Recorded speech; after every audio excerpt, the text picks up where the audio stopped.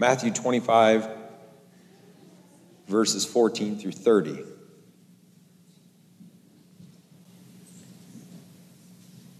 For the kingdom of heaven is as a man traveling into a far country who called his own servants and delivered unto them his goods.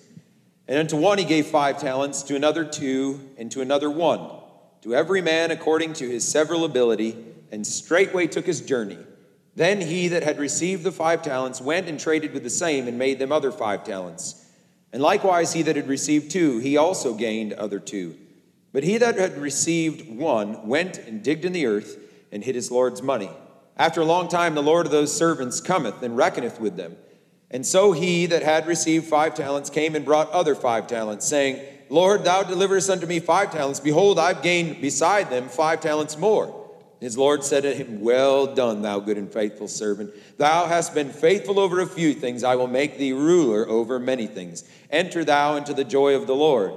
He also that had received 2 talents came and said, Lord, thou deliveredst unto me 2 talents. Behold, I have gained 2 other talents besides them. His Lord said unto him, Well done, good and faithful servant. Thou hast been faithful over a few things. I will make thee ruler over many things. Enter thou into the joy of thy Lord. Then he which had received the 1 talent came and said, Lord, I knew thee, that thou art an hard man, reaping where thou hast not sown, and gathering where thou hast not strawed. And I was afraid, and I went and hid thy talent in the earth. Lo, here thou hast that is thine. His Lord answered and said unto him, Thou wicked and slothful servant, thou knewest that I reap where I sowed not, and gather where I have not strawed. Thou oughtest therefore to have put thy money to the exchangers, and then at my coming I should have received mine own with usury. Take therefore the talent from him, and give it unto him which hath 10 talents. For unto every one that hath shall be given, and he shall have abundance. But from him that hath not shall be taken away even that which he hath. And cast ye the unprofitable servant into outer darkness. There shall be weeping and gnashing of teeth. Father, we thank you. There is both a joyful and a sober side to what we've just read. We pray thee, Lord, that you would help us to heed the warning. But I believe, Lord, in this afternoon, there's such a positive declaration that you want us all to hear. So I pray that, Lord, your Spirit would make application just as you know how. It already seems, Lord, like the flow of everything from this morning up until now, it just keeps going in the same direction. And Lord, we're just asking that you would take this time and that you would preach it to our hearts. In Jesus' name, amen. So here, this is probably to you a very familiar passage. No doubt you've heard something several times on this passage. There's probably been several different angles. But as I had prayed, even just now too, I really feel like there's a positive element here that the Lord wants us to focus on. The Lord wants us to hear. There was a man named Dr. Anderson. I tried to figure out who more this man was, and I couldn't. So Dr. Anderson's all I've got. But he helped us to understand something. Does God want us to focus on our strengths, or does God want us to focus on our weaknesses? He reasoned like this. 1, there is a God. 2, he is a creator God. 3, God creates with intentionality. He has a purpose, reason, and plan for what he creates. 4, God created people with various talents and abilities. 5, the talents and abilities God created in us are inextricably linked to God's will, purpose, plan for our lives. Number 6, the talents and abilities he has given us are part of what will enable us to fulfill his plan of our lives, to fulfill his will for us. Number 7, strengths develop from the talents and abilities God has given us. God-given talents and abilities come first. Strengths stem from the way God created and endowed us. Number 8, God is a creator God who continuously works in our lives to form us into the persons he wants us to be. And number 9, talents and abilities develop into strengths through a combination of relationships, interactions, life experiences, and opportunities to grow, and through instruction which God sometimes orchestrates and which he can always use to fulfill his purposes in our lives. I thought that is quite an extensive train of thought to get us up to this point and talking about what this parable is bringing forth. God's creator. He created all things. He created you and I. He did it on purpose. He had an intention. And then he laid out talents to each person. Sometimes some of us have the same. Some of us have such opposite talents. And then the expectation is that we take those talents and we work with those God-given talents to develop them into strengths. You see the difference there? The talent is God-given. The strength is honing that talent and exploiting it. And so we get to the place then where we say, life experience, people that we meet and all, we find these talents surface, and we find that we have opportunities to strengthen those talents. The Gallup organization, they do all the polls and stuff that you've probably read, certain statistic things that they've compiled. The Gallup organization, renowned for its strength-based development, this is over 30 or 40 years, maybe even 50 years, I can't remember. They had polled people in all different countries concerning their strengths, concerning their abilities, working in the workplace, top achieving executives, and all the way down to somebody who is even a janitor. They wanted the whole gamut of things and trying to find similarities between people and similarities between their hearts and the way they think and their successes and their failures, and trying to just pull all this together. They define strength as the ability to consistently provide near perfect performance in a specific activity. Talents are naturally reoccurring patterns of thought, feeling, or behavior that can be productively applied. Thus, the equation for a strength can be reduced to talent times knowledge plus skills plus time spent equals strength. I'll say that one more time. Talent times knowledge plus skills plus time spent equals strength. So God gives us talent. Then we, with those talents, should then on our part know more, study more, get some knowledge, then practice and develop skills, and then spend time with those talents, and we'll develop strength. Does that thought flow make sense? So here, I should say this. I thought before today, Lord, I don't know if I should talk about this in the afternoon, because I thought some of this is more applicable to a certain core of people than it is to others. Lo and behold, here's the core of people that I felt like it applied to that I was hesitant not to before. So I feel like we're kind of in a family setting at this moment. And I'm not saying that everyone else is not. I just mean to say there's something different about who's here now and who's here at other times. And I think this is more for us here. You know that there's a transition that's coming up. There's going to be, just in the next few months, we'll be going on to the next sphere of work and labor that the Lord has for us. And God is not done with Rome. He's got a next tier and a next phase for what's going on here in Rome. So that obviously includes you as people, and it's going to include somebody else whom we don't know necessarily or specifically right now who that is, but somebody else is going to be in here and plugging in such a manner that's going to be perfect and right. And it may not always look like that at first. We may think, I don't understand or get it, but God does know. And he orchestrates things for a purpose, for a plan, as we were reading about earlier. I remember a little while back thinking and praying, Lord, I'd like to do my part, seeing this transition coming up, that I could help, this transition to go in a certain way. I don't know what to do. Lord, what do I do? And I started praying. I said, I need somebody or need something to do. Do you know, soon after that, Dr. Cooley from Penview called me. I asked him no questions, and he answered the things that I was praying about. They just came right out of his mouth, and I remember right when I was talking on the phone, the Lord said, there's your answer. And I was very much aware that that's what it was. But he's saying, here we have coming up in this church a change, right? The change is inevitable, right? It's something that's going to happen, but the transition is something different. The change is the bare bones facts. Here's what happens.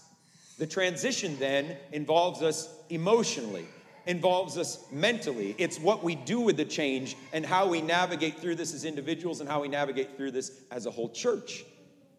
So as we're thinking about this which I just brought up with the parable of the talents and developing those talents into strengths, I would ask this question in light of this transition coming up. What will foster a healthy, strong church? What's going to foster a healthy and a strong church? I think number one, healthy and strong individuals.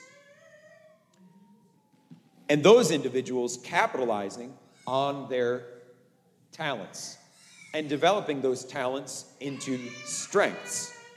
And then, when we do that, I believe if we have that focus, the way forward is, inevitably what will happen is that there will be an interconnectedness between us and there will be an interdependence between us. Why? Because some people, their strengths are here and your weaknesses are the very strengths this other person has and vice versa. Then we start to appreciate our own weaknesses because it helps us to realize how much we need the other person. And then we appreciate our strengths because we realize what we have to offer that the other one does not. And therefore, it makes this perfectly meshed together, and something can happen that would be impossible to happen otherwise.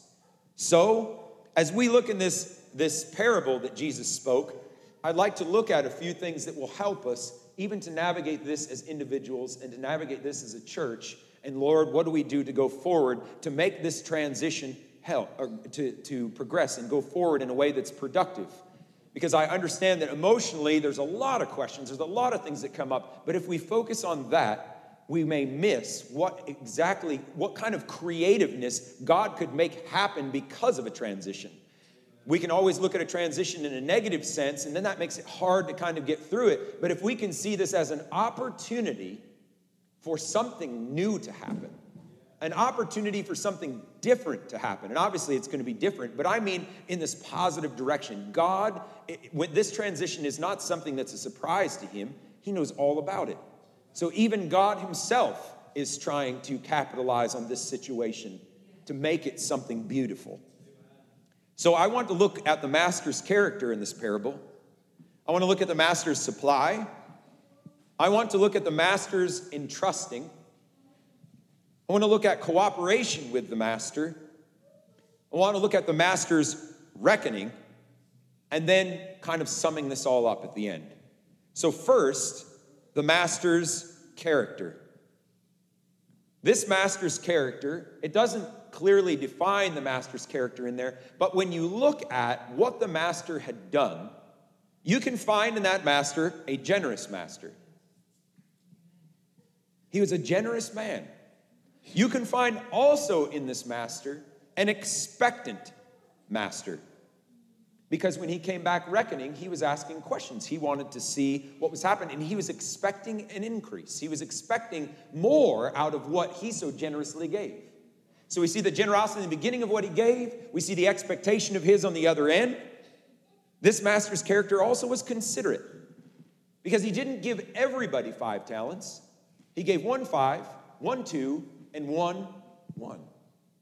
And the expectations he had for each one of those people was equal to what he gave. Then we find that this master was a joyful master. He was joyful in that he gave out like that, but he was also joyful to hear the report of those people when he came back to reckon with them. How are things faring? How's everything gone since I've been gone? Tell me about it. He shared in their joys. They came with joy to him, and he shared with their joy. He was a joyful master, and he was a loving master. I think that kind of encompasses the whole of his generosity, his joyful expectation, his consideration. We find that this master was loving. He wasn't a hard taskmaster, though one man thought that. He was a generous, kind, and loving master. So naturally, when we see a man like that, it puts quite a picture on his giving, on the supply that he gave to these people. Now we know the hand that's giving it to us. It's one thing to just know what we've got, but when we know the hand behind it, it makes this all the more meaningful, all the more special, all the more important. And our reception of it is even greater than it was if we hadn't known who gave it to us. But when we do, something else is attached to it. So this master's supply, it says that he gave them his good. He gave them all of his riches. Imagine that. I don't know how well he knew these people beforehand. I don't know how long they've worked for him. I have no clue. But I do know this, that this master said that he gave his goods over to these people. He gave his riches over. So simply, I would ask the question, what are riches made up of? Think about it even in this world. What are riches made up of? Sometimes we think riches, if I would ask a kid, they'd be like, a gold coin, a silver coin. You know, they'd have that kind of an idea. Something that looks like money or some kind of bright, shiny jewel. Wow, those are riches. But when you think about riches, to us as people, I would just bring this as I guess defining riches is that it's the estate of an individual. It's the things that we have. Those are our riches. And that can look vastly different between people. And the riches that one person contains also are vastly different. So think about like an estate sale. And I know there's someone here that really likes estate sales. Yes. Think about estate sales. You go in, I like those better, by the way, than a yard sale, because you can walk in and throughout, and it's all right there, and it's kind of spread out a little better than it was if it's all crammed on a table. But you go in, and there's large items. So you're looking at all these large items, furniture. Usually that's one of the first things people go in and tag, I want this, I want this, I want this. There's large items. There's small items. There's costly items. There's inexpensive items. There's tools. There's art. Decorations that there may be, little knickknacks and trinkets and paintings and pictures. There's that in there. There's memories even. And all of that, to the person that used to belong to, though that they've now passed, that was their riches. They treasured that. So riches are made up of the sum of one's belongings. Now think about this again. We're talking about the master's supply. He gave his riches to these people. Now put ourselves in this place, because I'm sure you understand the parallel Jesus was making. Obviously, this is a picture of us and him and our relationship to him. And he's the master and we're the servants. So put ourselves in that place for a minute and think about the master's supplies. Think about what he's done for you. He's given all his riches out. And then he went away to a far country in heaven. He gave all his riches out. The Bible says that he led captivity captive and gave gifts unto men. He gave these riches out. Some of us may have large items. Some of us have small items. Some of us have costly ones. Some of us have inexpensive ones. Some of us have those utility kind of items like tools. Some of us have those art kind of items, music, as we can see as an art, and many other different facets of things, just a creative mind and what. He's given us his riches. All of these things, if we could look at it right, are the expression of the beauty of God. God is not just a utilitarian God, where he's like, we need to get this done. Pick up the shovel, take the hammer, and here we go. There's beauty along with it as well. He's concerned even about the aesthetics of how things are. He's concerned about those large items, but also the small ones. Same thing I said to my wife. If I wasn't married, I would be content with tacking a towel over the window. I would tack a towel over the window, a fold-up chair, and if that started to hurt on my backside, then I'd probably find a cushion somewhere, or I'd fold the blanket up several times, and that would take the hurt off the. But I'd be fine with that. I'd be fine with a bed, and then, at nighttime, if I needed a nightstand, I'd take the blanket off the chair, and I'd pull the chair up to the bed, and I'd put my cup on the chair. I don't know if Brother Matt would be like that too, but I think guys are a little more like that. It's like, it's nice. I said to my wife, you make a house a home. Because you go through all the time of taking these little decorations and knickknacks and hanging things and even, putting a covering over top of a sofa or something. You know what I mean? Then you come in there and it's like, this is nice. But I probably wouldn't have bothered. God does those same things throughout his kingdom and the talents that he gives people. He's got people that are utilitarian. They have a purpose. They're like the shovel that digs in and moves the stuff. Then there's the other people that put beauty along with that. Maybe they stand while you're in your shovel and they sing. I don't know. But there's something wonderful that takes place so that, I don't know if any of you have done this. I know Brother Matt up there has done it.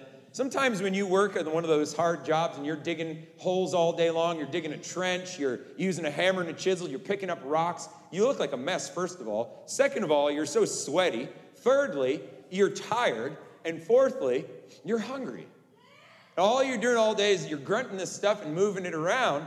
But wouldn't it be wonderful if there was like a chorus of like praise singers that were near you? You'd be singing. No wonder that the slaves had those chain gangs, and they'd be singing one to another and encouraging one another. They got through it. And all I'm saying is that's what God, he knows what he's doing. He's passed talents out like that. He's given us all his riches. Not one thing is necessarily more important than the other. If we could see it right, he would say, this is the full picture, guys. This is the full picture of what I'd like to do. I don't want to just get it done, but I want it to be done with glory and majesty and beauty. And God takes care of that if we'll just say, Lord, what talents have you given me?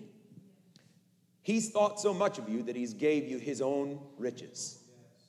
He's gave you something that's precious to him. So your talents are precious to him. Then the master is entrusting. If it wasn't enough that he was so generous and that he gave us all of his riches and they're so wonderful and glorious, and sometimes you might think, oh my, he's given this in my hand and he's going to trust this to my keeping. You might start to shake a little bit. I don't know if I can handle this. Am I going to do a good job? All these questions go into our minds. It said, unto one he gave 5 talents, to another 2, and to another 1, to every man according to his several ability, and straightway took his journey. That helps us to see something about his entrusting. He's got all the riches, but how he doled them out was very specific. He's thinking about the individual. He's thinking about you and I. He deals with each one of us as individuals. And his body is made up of individual parts. He also deals with us in such a way where he understands our capacity. He knows what we can handle because he's made us. So he may give to one person 5, and he may give to the other 2, and he may give to the other 1, and it's not because he thinks less of anyone or more of anyone else. He just understands that this person's capacity can handle this, so therefore I can rightly hold them responsible for this thing. And this person can't do what he can, but they can be responsible for this. Even parents know this with their children. I don't turn to Jude and say, Jude, there's 80-pound salt bags in the trunk. I want you to get all 10 of them and come put them over here and stack them up. That would be, and if I was out there yelling at him, telling him, Jude, I don't know why you're not doing this right now. I told you to go pick up those salt bags. Put them over here and stack them. If anybody saw me do that looking on, you'd say, he is unreasonable. You might even go over and start picking the salt bags up yourself because you feel sorry. Well, God doesn't do that with us. He doesn't load us up with the 80-pound salt bags and yell at us all day long trying to get the job done. He knows what we can handle. And so then he metes it out just like that. So God's wonderful riches are doled out then to us according to our capacity, to our several abilities, whatever that means. Some of this you and I have to figure out in prayer. Sometimes some things surface and they come right up and we realize, okay, I think this is what God has given me as a talent or something that he wants me to do. Sometimes it takes us a little while to even, hone that and figure out what it is. And I'm convinced that sometimes we have more than one, and there's like one that's very dominant, but there's like other ones that are kind of floating along and you don't know where those fit. But God knows about it. And he's not going to beat us and whip us if we don't get it. He's patient with us. He's going to help us. And then he's going to try and blossom this thing open and show us what he's expecting and what's the possibilities. He wants to do that for us. So his supply is so wonderful.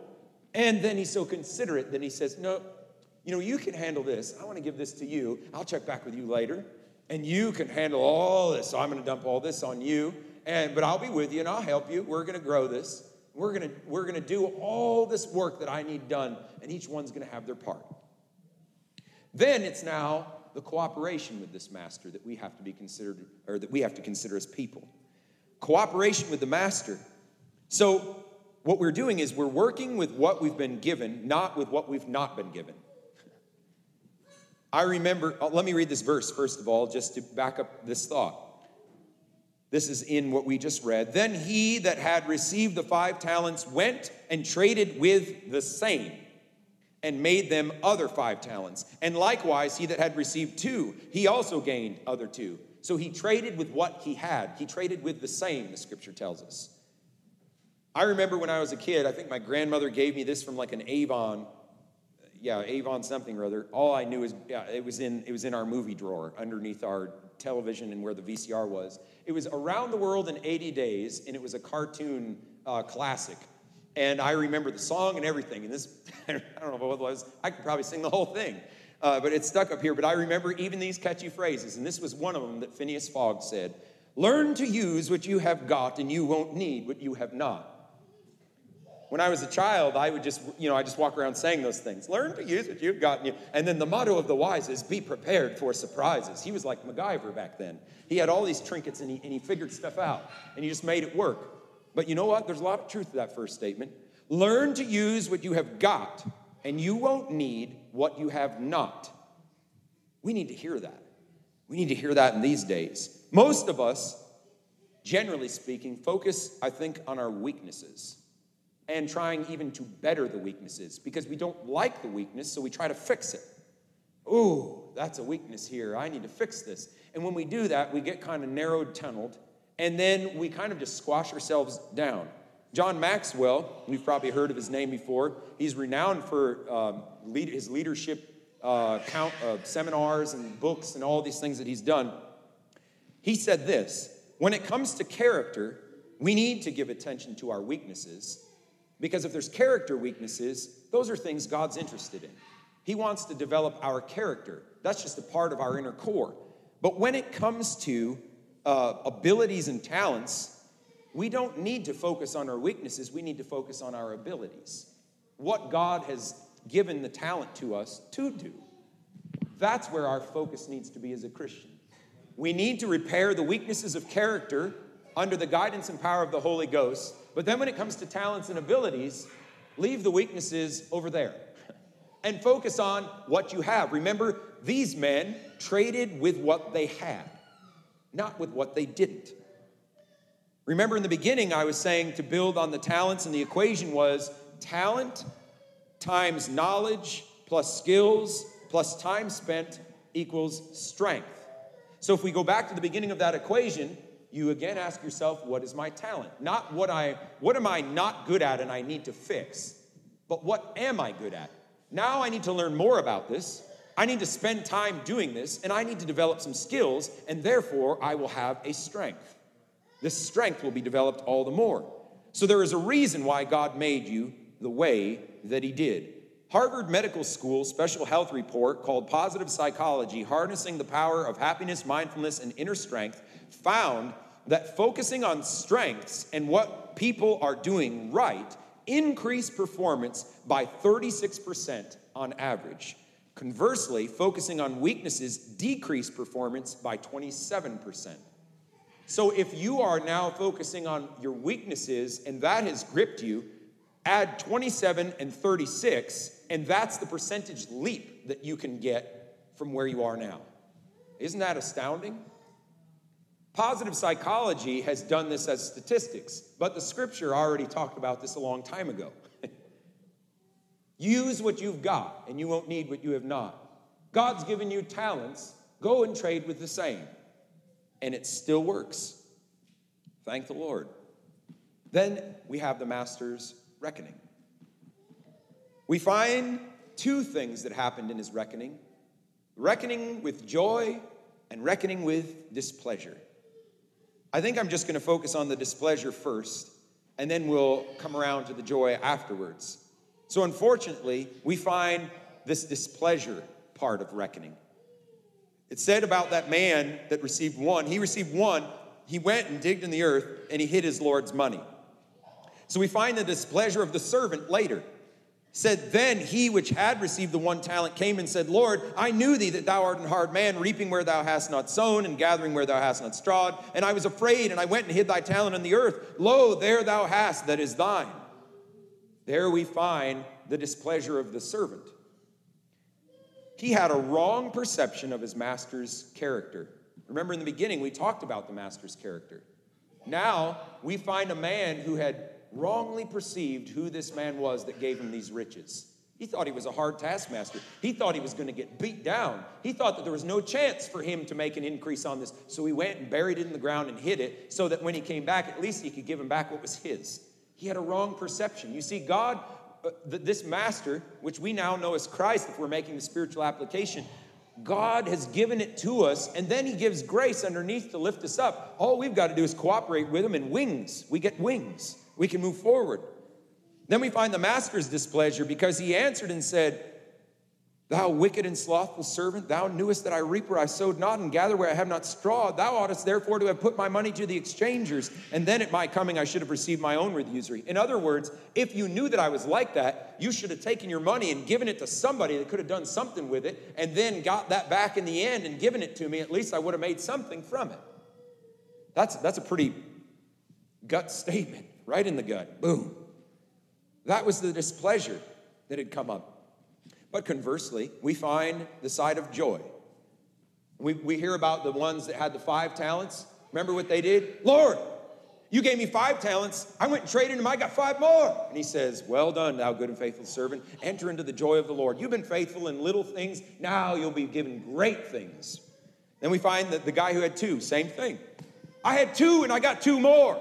They were joyful. What did the master say? Well, first of all, again, just a little display of the master's character. He entrusted them with far more than the servant's faithfulness. Because it said they were faithful with little. They got more back from that. And then what did he say? You're going to have more. You're going to be, now I'm going to give you much, much more. He had joy also in the children that tried. Joy in the servants that tried. Well done. He didn't say, come on, you 2-talent man. He got 5. That never happened. He said, well done to both of them, according to their capacity. Then we find that servant's giving his joyful account, and he was happy and fulfilled when he worked with his given talent. He was excited to tell the master. And that should be the heart of a Christian. Excited when we're fulfilling what God has done in us and working according to these talents, developing them into strengths. That's why I'm so blessed with Sister Canfield when she was downstairs doing the children's thing. And I talked with Brother Doug just last week, and he was saying she has spent so much time working on all these posters and doing all this thing. Why? That must be a niche. It must be what God's given you the talents and gift for and the heart for. And so naturally, if she's working in there, it's fulfilling. And you can tell it's fulfilling. It's the same with any of us. If we are working in that talent, that area that God has gifted us with, it is personally fulfilling, and it's a joy to God himself. Then just a few other things to note here about that reckoning. He said, take that talent from the man that was unfaithful with it and give it to the guy that has 10 talents. You've heard that old adage that if you want something done, give it to the person that doesn't have pretty much any time to do it, right? Because they've been showing themselves faithful and responsible, they generally just can handle it, I guess. So he says, give it to the person that has more. So listen to this. Faithfulness with what God has given you in talents breeds more faithfulness. Faithfulness with what God has given you breeds more blessing. Faithfulness with what God has given you breeds more privilege, more responsibility. It's not like, oh no, now I got to do all this. It is a privilege for you when God entrusts you with more. When you're working in your talents, when you're developing those talents into strengths, you are longing to do more and to do better. You want to. But that unconcerned servant, he was thrown off into the outer darkness. And I don't believe there's any person inside this room that falls under that category at all. I don't believe any of us want to even go in that direction. I believe all of us want to work in our strengths. I believe all of us want us to develop those talents that God's given into strengths so that it glorifies him and it can help his kingdom. And some of the testimonies have been said like that even this afternoon. I believe that's what we want to do. And if we want to do it and God wants to do it, that's a pretty good pair. So then, bringing all this to summation, what do we do about our weaknesses, though? That question can still be floating around in your mind. What do we do about those weak spots? Well, there are probably some things that you and I are going to have to do that we're not very good at, but that's not going to be our focus. We'll do it because it needs to be done at certain times, but we want to focus on our strengths. And when we have to do some of those things that we feel like we might be weak in, some of those talents or abilities that we're weak in, we just hunker down, we get a little better at it, whatever that weakness is. We can design a support system that will stop us from worrying about weaknesses so that we can spend more time focusing on our strengths. And I don't know what that is. Maybe you just surround yourself with someone else that you know is better at the area of weakness that you have, and then you can kind of just, they'll take it and pass that off to them, and you focus on your strengths, and you make a support system as you work together. Use one of your strongest themes, your strongest talents, your strengths. Use one of those to overwhelm whatever weakness may be trying to get into your focus. Use one of those and put your hand to the plow and start working there. Find a partner to handle that area, which I already said, and acknowledge that this is not an area of your strength for you, and, I'm just not going to do those things. Sometimes we may not be able to brush it off and say, I can't do those things, but we should be thinking, you know what? There's probably somebody else that is better at this, and when I find that person, I'd like to give them that. You know what? Sometimes we feel like, well, I can't make that other person do that, because if I do that, then they're going to just feel like I'm dropping a load off on their lap. But you know what? When somebody is gifted or talented in a certain area, and you give them something that heightens that, they're pleased to do it. It's like, yeah, especially when you come at them and you say, you're a whole lot better at this than I am, and I just thought, I'm good at this over here, and you're good at this, and if we work together, we could get this done. We could do something. And if you put it to them like that, you know what they think? You're right. I am good at that. I can do that. And we need to encourage one another in those ways, even as a body of Christ. So an over-focus on personal weakness lessens that whole body mentality, the body of Jesus Christ. With the acknowledgement and appreciation of our weaknesses as strengths, we can move on. Now that sounds like it doesn't make sense. We can acknowledge and appreciate our weakness as a strength or as an asset in this way. Now it makes me interdependent amongst the body of Christ. Now it makes me interconnected. And for that reason, this weakness is my greatest strength. Now I need that person. Now I'm connected to that person because they can do something I cannot do. So God has given each of us talents. God has done this with our capacities in mind. Our responsibilities match our talents. Our talents can become ever-increasing strengths. We must cooperate with God. We must be strengths-focused. We must use our strengths for the local body of Christ wherever we're plugged in. And I just want to tell you this. I wish I had looked at this a long time ago, but providentially it just fell together just last week. But that Gallup's survey that I had told you about, where they had pooled over 50 years statistics of working people and figured all this out, you can go online and you can find, it's called StrengthsFinder. And you go to this site, you have to pay to take this survey, and there's different tiers. You can pay $50 and it'll tell you it'll tell you your top 5 strengths and then all 34 of these like subcategories. And they didn't just arbitrarily make them up. This is what they pooled over the 50 years and saw that things fell in these kind of classifications. You can do that and you get all 34 of them so you can know your strengths and your weaknesses, or you can pay this $20 and you know what your strengths are. And then it gives you actionable steps on what you can do to then exploit those. I took that and I was astounded at this. Things that I thought were weaknesses were suddenly thrown in a different light. And I realized that the very things I thought were wrong with me was the very things that I should be exploiting. And it shifted things for me. And I thought, wow, these are areas where I'm just made like this. I'm gifted like this. And then I thought, that makes me appreciate people that are not like me with these other things. And I looked at what my bottom 5 were, and I thought, you know what? I need to find whoever that person is. And I need to work with this person because they're going to pick up where I'm way off over here. I would challenge you, maybe just pray about it. Maybe you'd want to take that yourself. It may kind of help you clear up things in your own mind, how God has made you as an individual. What kind of a strengths do you have? What do you have to offer? I mean, it will help you in many more facets than one. I'm not telling you that you need to do it, but I'd challenge you. It's been a great blessing to me. StrengthsFinder, that's the place. So you are and can be an asset to the local church. You already are, and you can be even more of an asset to the local church as you build upon the talents that God has given you. So you're going to make this transition as my family and I are going on to the next place, and another pastor coming in behind, you can make this transition strong and stable for yourselves because you're knit together and you're all functioning in what your strength is. You're all focusing on your strength and seeing what you can contribute, to God and to his work right here.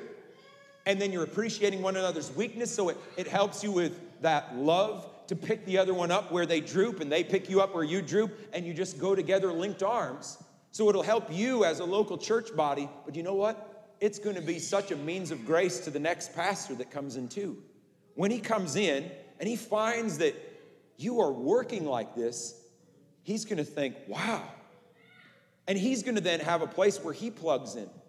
Because there's probably going to be a gap somewhere, even when all of us are interconnected and depending on one another, there's going to be a gap somewhere, and I would not be surprised if the next pastor that comes in fills up that very place.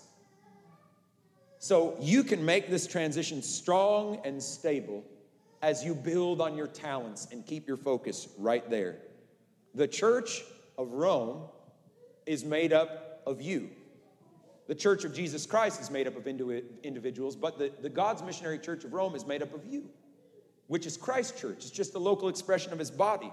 And you are the success of this church as a body and as a soul-saving hospital as you build on your talents. So may God help each and every one of us to find those strengths that are ours, to be comfortable being ourselves where our strengths lie, to then offer our strengths as an asset to God's kingdom according to our capacity, and God knows the capacity as well, offering it to God's kingdom right here. And then let's also look at our brothers and sisters and appreciate that my weakness is then picked up by their strength. And we know that our weakness is made perfect, or Christ's strength is made perfect in our weakness as well. And I believe that is even through the body of Christ. Because Christ dwells each believer, and he's going to fill up that lack even with the other member of his body. So my challenge to you is, in the place of prayer, Lord, what's my talent? What do I have to offer? Where are my strengths, Lord? Find out what those are. And then say, Lord, how now can I work with that? How can I build on that in your kingdom?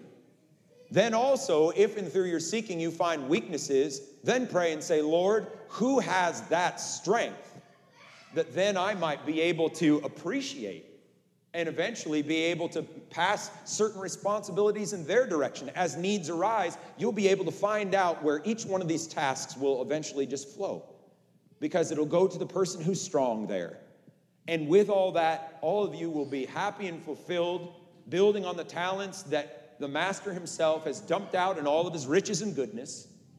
You'll be walking right in the road that he's carved out from the beginning, because remember, he was the creator God, and he still is, and he's created you purposefully and intentionally to do a certain thing for him.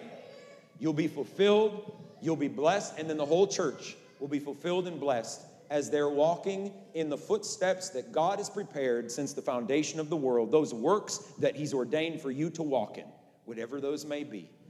And I believe that you're going to find that there is great fulfillment as we just build upon the gift of the riches of our Master into our own being.